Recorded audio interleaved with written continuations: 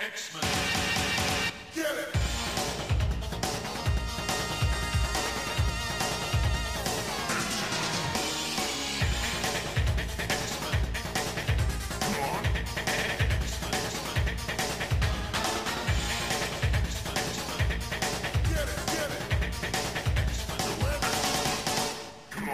Good morning, everyone, and welcome to a spooktacular episode of Battle of the Atom.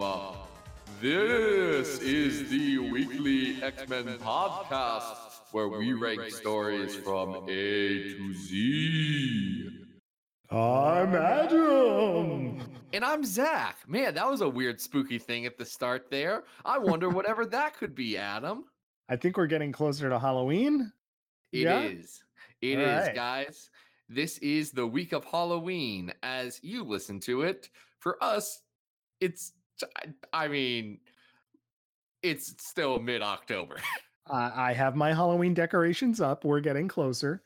We have pumpkins on our porch. Does that Wow. count? Are the squirrels eating them? I'm always afraid to buy pumpkins too early. I feel like the squirrels are just like, lunch. I don't have a lot of squirrel-based problems in my life, if I'm going to be very Oh. honest with you. I'm envious of you. I don't know. They seem to be, they have like little squirrel gangs in my neighborhood. Anyway. Now, squirrel gangs aside, those squirrel gangs, that would be a good horror movie. That's like The Purge mixed with, The birds. I don't know, Up? Oh, The Yeah. Birds. Yeah, that's also a horror movie, I guess. But no, today we are actually taking a break from our Patreon guys, and they're still great, and gals, and really everyone. I'm using that as a very inclusive guys because the English language is still growing and learning and evolving, as we all are. But we are taking a break from Patreon request to celebrate the spooktacular month of Halloween.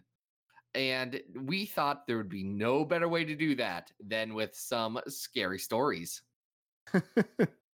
Yeah, some of these are scarier than others, and for a variety of different reasons.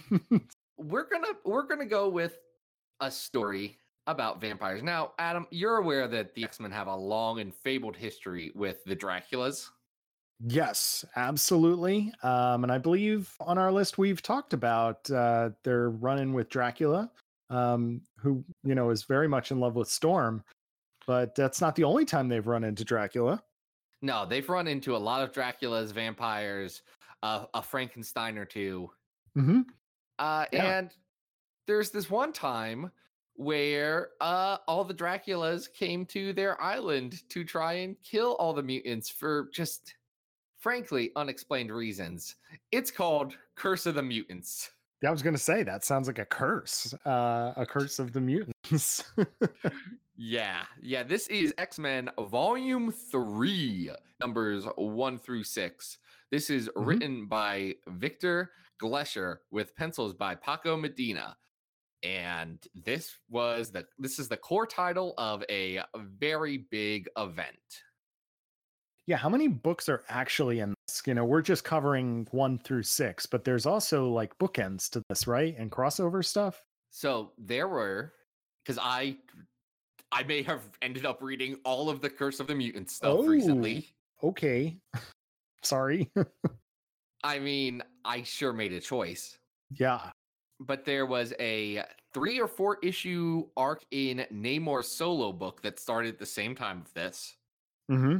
There was an issue, a couple one-shots. There was one about Blade, one about Storm and Gambit, one about the X Club, which isn't as good as I want it to be.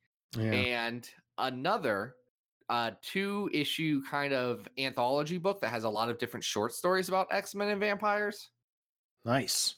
Also, and I think this is a good way to discuss a lot of my feelings about Curse of the Mutants. Before this, Victor Glesher wrote a oversized one-shot called The Death of Dracula, where he killed Dracula, also gave him a very Final Fantasy-ass looking outfit before he killed him, and had Zaris take over. That's Dracula's son, right? Yes, it's his son. Yes. Not his son from Castlevania, Alucard, who is reverse Dracula. Yeah.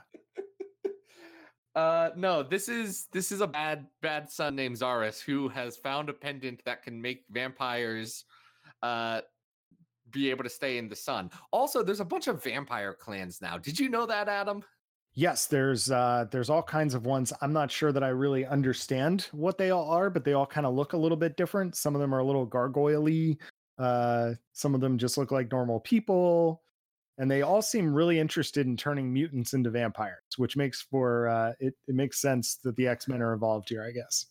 Yeah, it's one of those things that I find a little odd. It's someone trying to write in an explanation that never needed to be there.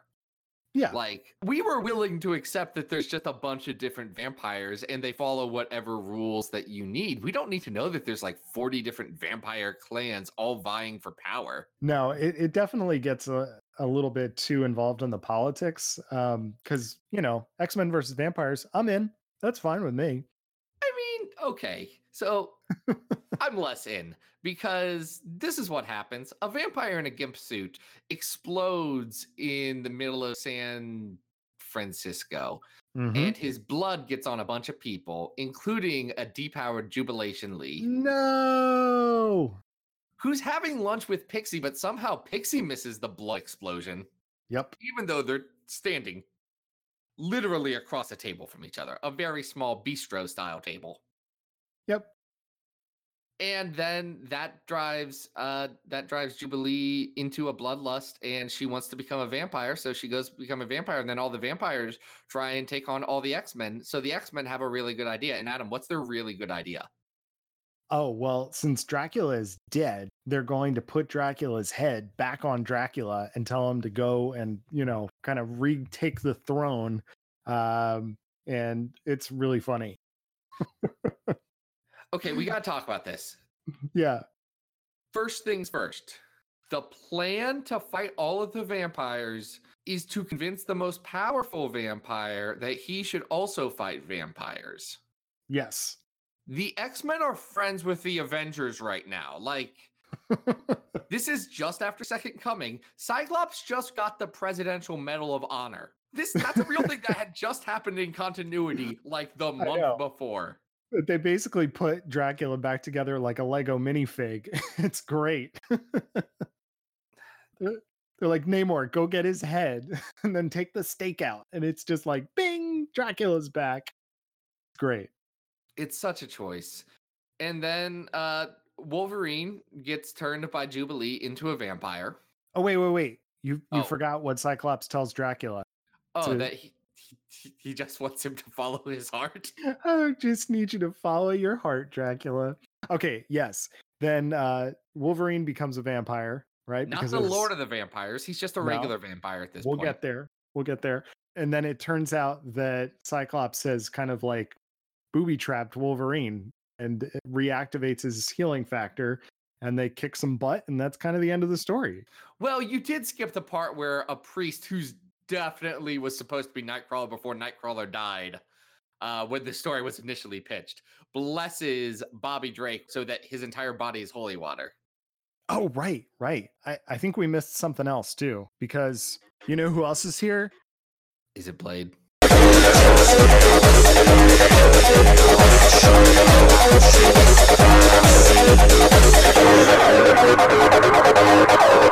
Yeah, the Daywalker's here. He wants to fight Dracula. So you don't like this, right? No, this is a bad story, and here's why. This story is a story with a lot of goofy stuff happening. And the fact that some stories are on this list pretty high tells you I like some goofy stuff in X-Men stories. But what works about goofy stuff in X-Men stories is when it knows it's being goofy.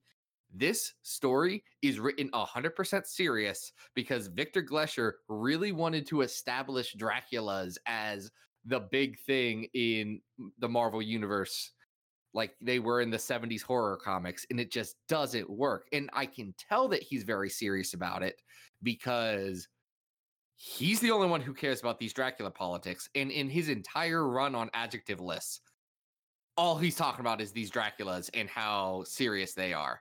So any amount of levity and jokes, like I gotta imagine beyond the holy water thing, they're all unintentionally funny, and that's it. They were not meant to be. You don't think there's like you don't think there's any tongue-in-cheek stuff going on here? Because I I'm reading this and it really did strike me as like intentionally silly in some places. You think it's really played like 100% straight? I think that here's why I think it's played straight. Okay. Because everything around it is played straight. Mm. All of the tie-ins are played straight. The Death of Dracula one shot at the beginning is played straight.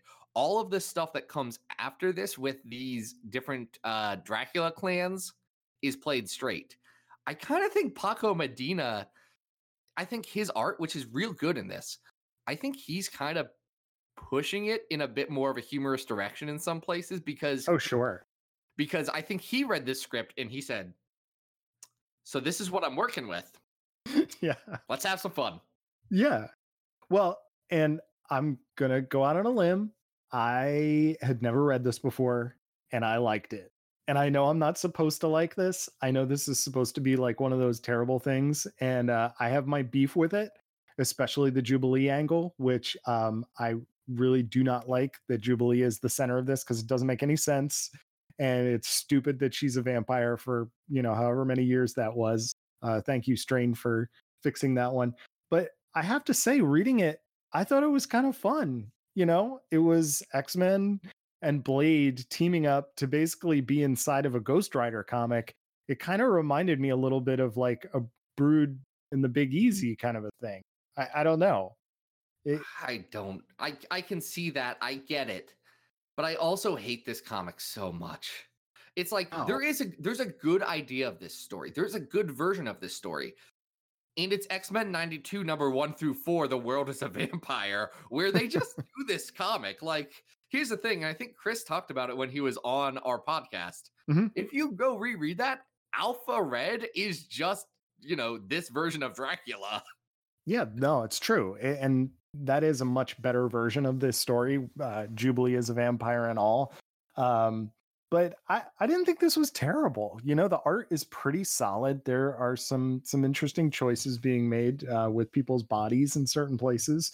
But overall, I didn't hate it. I actually kind of enjoyed going along for the ride. I imagine if you can shut off your brain, you can enjoy this in the same way that some people are enjoying the current feature film Venom. Sure. I haven't seen Venom. I've heard it's kind of like goofy, silly fun. And, that's kind of how I looked at this. Like, I wasn't taking it super seriously. I didn't think that the writer was taking it super seriously. So I just enjoyed it. I cannot believe that Glesher is not taking it seriously with everything, with the larger context. I would agree with you if I only had these 6 issues and all I had was Cyclops saying, "I just want you to follow your heart." Okay, maybe. But like, there's some dumb plotting stuff in this. Like, I do want to touch on this one point, and I know we need to rank this story. But the whole turn. So one of the things, and Adam talked about it, Cyclops turns off Wolverine's healing factor so that Wolverine can secretly become a vampire and doesn't tell Wolverine about it. And then Wolverine leads the vampire army to Utopia, and then Cyclops turns on his healing factor to unvampire Wolverine to have him stab a bunch of people for him. Yep. And that's the stupid, like, that's Batman Bat-God levels of preparedness that I hate from Scott Summers. Like, I want him to be thinking on his feet and not be 4,000 chess moves ahead of everyone saying, "Well, I can't be beaten. Look how far ahead I think." I don't like it. I like when he has a lot of plans because he knows most of them are going to fail, but he has to be prepared with something, and one of them might work. Yeah, I can see that. I mean, this is kind of indicative of Utopia era Scott, is that he's like the master strategist, but the plan is silly and it is the only one. So I can understand that. So it sounds like we're pretty mixed on this. But I feel like we're coming from 2 different perspectives. Me, of sort of the novice, haven't read the rest of this run, and you've got the context. So where does this go on the list? It is not better than number 101 on our list, X-Men Ghost Rider Brood Trouble in the Big Easy. Right there with you. It is not even close. No, that is a super fun story and it has some nostalgia factor for me too. So how low do you want to go? because you seem to have a little more animosity about this than I do. Here's what I'm gonna say. Okay. I'd rather reread those 2 issues of X-Force where Adam X and Shatterstar team up to fight Arcade. Yeah, we have that down at 133. I'm with you on that, but I think I might rather read this than Judgment War. Wouldn't you?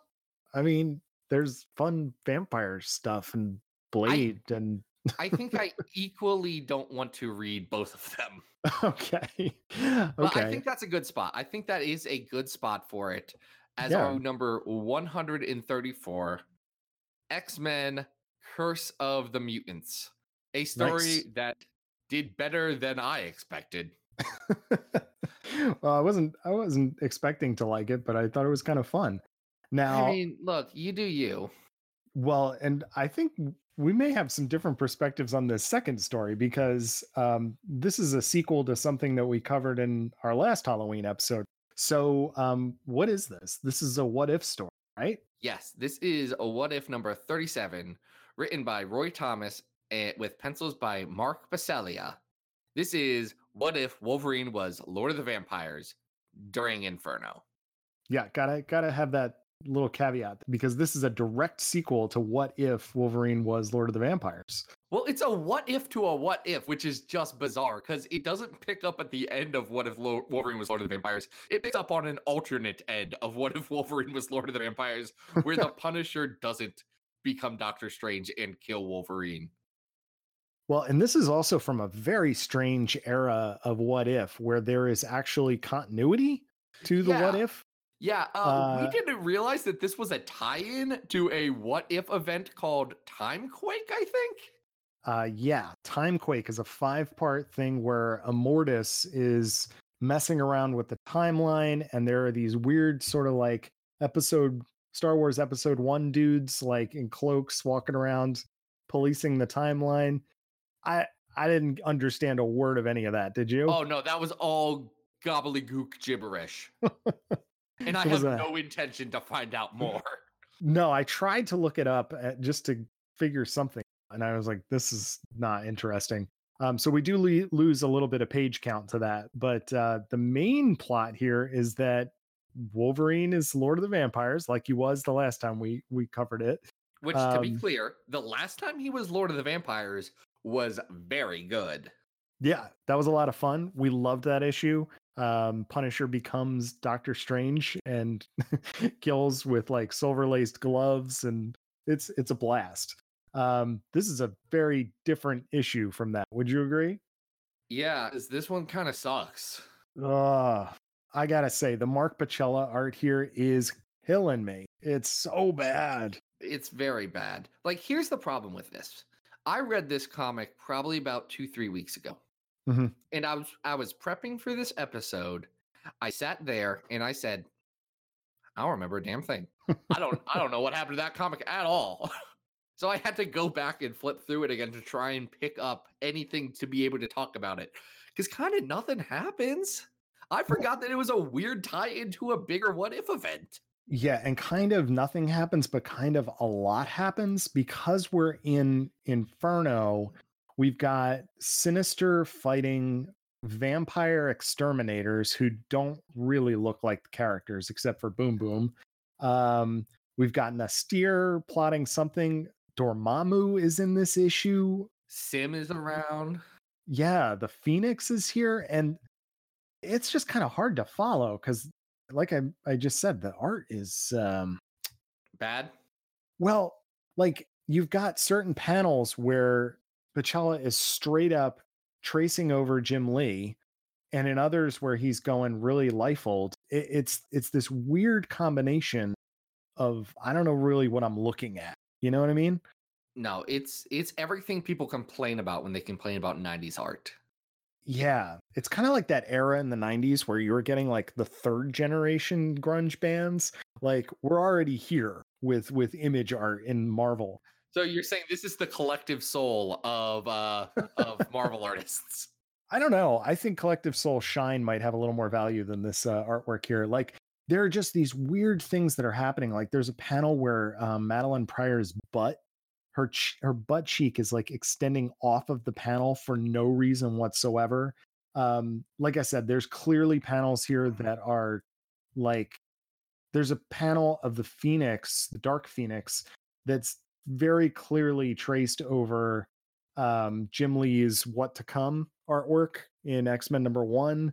There's some poses here that look like they're pulled from other things, and it just doesn't, I don't know, visually it's such a mess. Well, visually it's a mess, and structurally this story is it's a rough one, because kind of what happens is someone fights someone, and then someone bigger shows up to fight them and kill them, and then someone bigger shows up, and then someone bigger shows up, and then eventually the Phoenix shows up, and that's it. It kind of just ends because Wolverine gets transported into the next part of this crossover.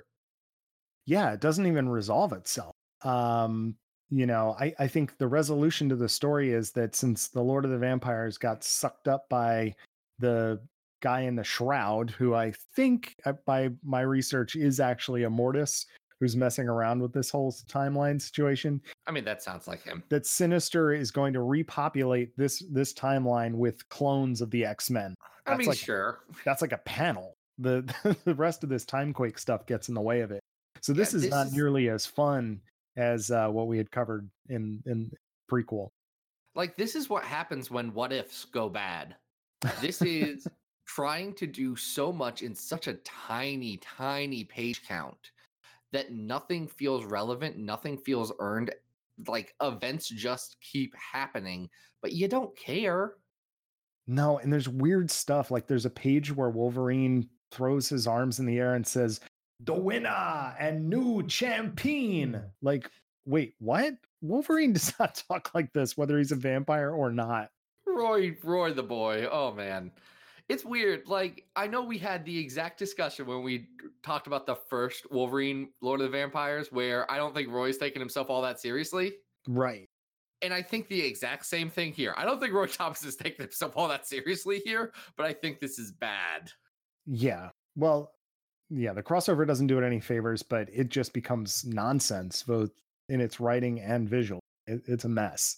It's not the satisfying sequel to a very, very good What If that I wanted. And that's sad because we did like the original one so much, but you're going to be hard pressed to get anything meaningful out of this. So it was kind of reminding me of like that last issue of the Shatterstar saga where the art switches and you're like, I don't know what's going on anymore. I don't know how low you want it to go on the list. I mean, it's worse than Curse of the Mutants, and that's hard. Yeah, it's not very good. So I mean, would I rather read Psylocke and Archangel Crimson Dawn? Maybe? I think I might, just because that's a story with a beginning and an end that I might actually understand. I think I might. I honestly think I might actually reread the Shatterstar saga from X-Force. I think I might too. It's about as messy as the original Avengers versus X-Men crossover from the Silver Age. Is it better than the X-Men 100th anniversary special, which was another weird bad What If? Ooh, that's taking it. I think this. I don't know. I never want to look at that anniversary special again. Do you? No. No. I mean, this at least has like, I don't even know what Like, the Eve value of of this is. Destruction is probably better than this, right? Yeah, I think so. I mean, that has that sewer issue, so it has a spark. That at least has that one really good gag. Yeah. Yeah. So this- okay. Is this 153? What if Wolverine was Lord of the Vampires during Inferno?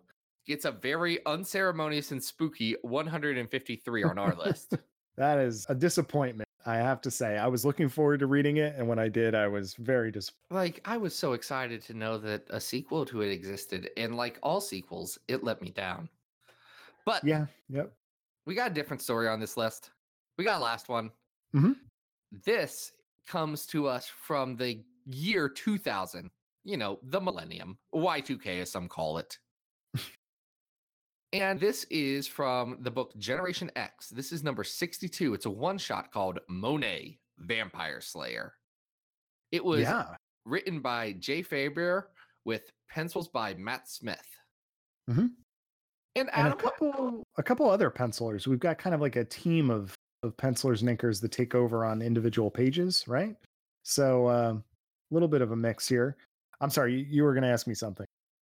I was gonna just ask you, Adam, what happens in this comic where we are promised Monet slaying vampires? Well, I think I've mentioned this when we did some Whedon Astonishing. I was a big teenage Buffy the Vampire Slayer fan. Loved the show when it was on, at least for the first couple of seasons. And so when I was getting ready to read this, I was like, oh, cool. They're going to do kind of like a spoof on Buffy. That's not really what this is. Monet has Yeah. kind of gotten sick of going to school with Generation X. So she enrolls in a private school, and the dean of students, I guess, is a vampire, and she stops him. That's about it. Yeah, There's not much more to it. it just kind of happens. Yeah. The cover's really good. The cover just says Monet Vampire Slayer, and it's Monet holding like a steak. Yeah, Not like a T-bone, like the one that would be most relevant in a vampire-based situation. Early Terry Dodson looks really great. There's some really cool artwork inside that is, kind of emulating a Kevin Nolan or a Mike Mignola style. And I was kind of hoping that style would continue through the book, but because the artist switches up, there's a couple of pages that don't match towards the end of the story. So this is the end of Jay's run on the book, and he actually had a pretty decent long run on the series, and unfortunately, it got cut short with the 2000s Revolution Counter X stuff. Mm-hmm. So this is kind of an unceremonious end to all of that, and that's unfortunate because this issue is not the most indicative one of his work on the series. Yeah, I mean, it's certainly not terrible. I think it's fine for, a standalone, just kind of a one-shot deal. Lets Monet be Monet. And, you could do worse with telling a little offshoot story for a single character, but it is odd as like a farewell issue for sure. Yeah, it's a one-shot. It's got a vampire, and Monet stabs him. And that's Yeah. it. That's about it. And, it's fine for what it is, but it certainly doesn't make a huge lasting impression. Yeah, that's disappointing. It's so exciting that the book has Zach yawning. I'm sleepy. I have a child who's been singing the Halloween Town song from Nightmare Before Christmas for a very long time. Yeah, that's a good one. It is. He's dressing up as Jack Skellington for Halloween. He's very excited. His costume just came in today. Oh, that's great. That's Yeah. good. All right, so we have a couple other Generation X's on the list. We had the last time we talked Gen X, we talked about the Underground Special. This is not as good as that for sure. And then, where did we put that time where they fight, where Chamber fights Omega yeah, Red? that's down at 112. So is this better or worse than that? I don't think it's better. No, I don't think it is either. It's certainly not as memorable. That had some cool character beats in it. That was, like Lubdell Party. Yeah. So where's this going? I This is think not this memorable. is better than Deadly Genesis at 128. Okay, I can get behind that. I think. It's strangely on par with like the Murder Grandpas, right? Like it Yeah. kind of doesn't know what I it think- is. It doesn't know what to do with itself, and it's not that memorable. Yeah. I think that's a good thing. I think this is a bit better than the Murder Grandpa's story, I'm okay with that. but I don't think it's as poignant as the death of Colossus. No, for all the weirdness in that issue, that was still a little bit emotionally affecting, where this is not. So is this our new 126? This is our new 126, Monet Vampire Slayer. Nice. And that All right. does it. That was a fun little spooky Halloween episode for y'all. Yeah, I hope everyone has a nice thirst for blood. Make sure that you're safe out there on that Halloween as you trick or treat. Yeah, I mean, look, guys, if you're listening to this podcast, you probably shouldn't be trick or treating. Let's just throw this PSA out there. You're probably probably have aged out of it, and that's fine. You can buy candy though. Hey, Or well, I was going to say, we don't know. I mean, there may be some teenage hooligans out there who are going to be that kid who shows up at my door and says, "This is my costume," and they haven't actually dressed up, and I still give them candy because I'm a nice guy. see, I wouldn't do that. I'd say go No. Halloween somewhere. Come on. Get into it. I'm too Well, I sit there in my Wolverine bodysuit. nice. It's the only Halloween costume I have. It's very old, but I don't want to buy a new one every year. And my wife sometimes makes me dress up. There you go. Well, at least you got one hanging around. That's good. Yes. My or was going to be, or you can save all of that candy money and just toss it over to patreon.com/Xavier Files. That supports this whole enterprise.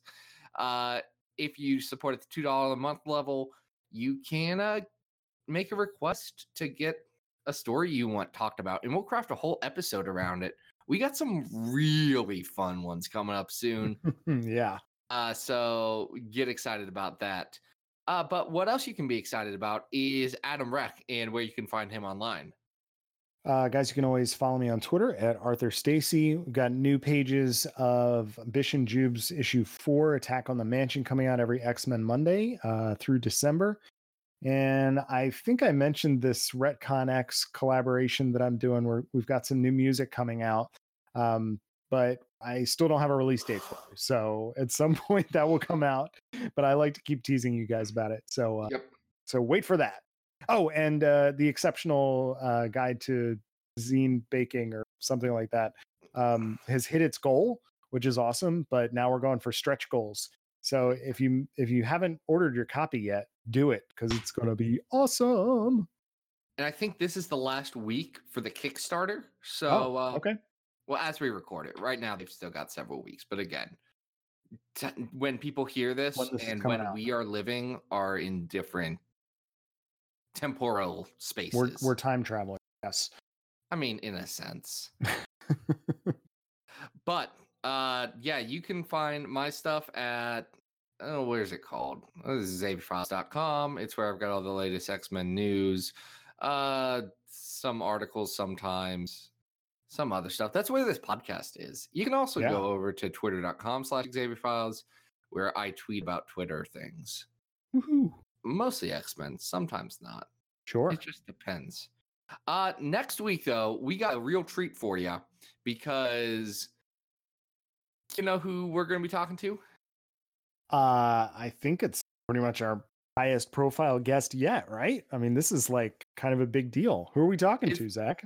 It's one I'm really excited about. We're talking to Fabian Nicieza, you know, the guy who created Adam X, the Extreme, and also who wrote some really good X-Men and X-Force and like Cable and New Warriors and Cable and Deadpool and NFL Super Pro and just so many things. I'm excited. It's going to be great.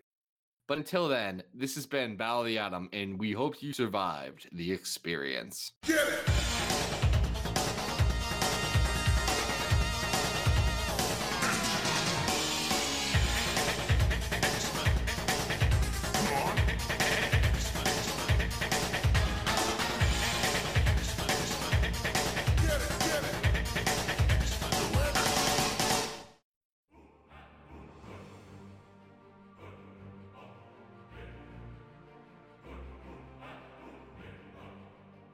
The world of comics podcasts is unpredictable. Yeah, like is the episode going up at 9 a.m. Eastern or Pacific? When you least expect it. Or are they going to skip a week again? Everything changes. I mean, I do love a good bonus episode. They are coming. Oh! Is it a guest? Acts of Friendship. The comics podcast crossover. Oh, I see what they did there. Coming November 2018. Wait, what are you doing here?